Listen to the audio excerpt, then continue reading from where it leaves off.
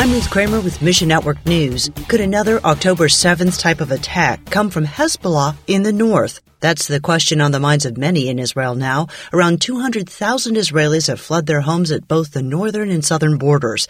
Eric Mock with Slavic Gospel Association says their ministry supports Russian-speaking churches in Israel, delivering groceries to the displaced. Central to the food distribution is relationship building, which also opens doors for the gospel. Pray for spiritual fruit in Israel. And God uses a surprising encounter to make his work happen.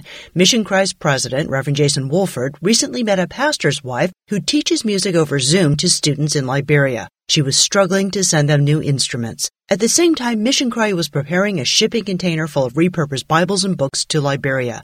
The ministries came together for the shipment and God's glory. More at missionnews.org. Mission Network News is service of One Way Ministries. I'm Ruth Kramer.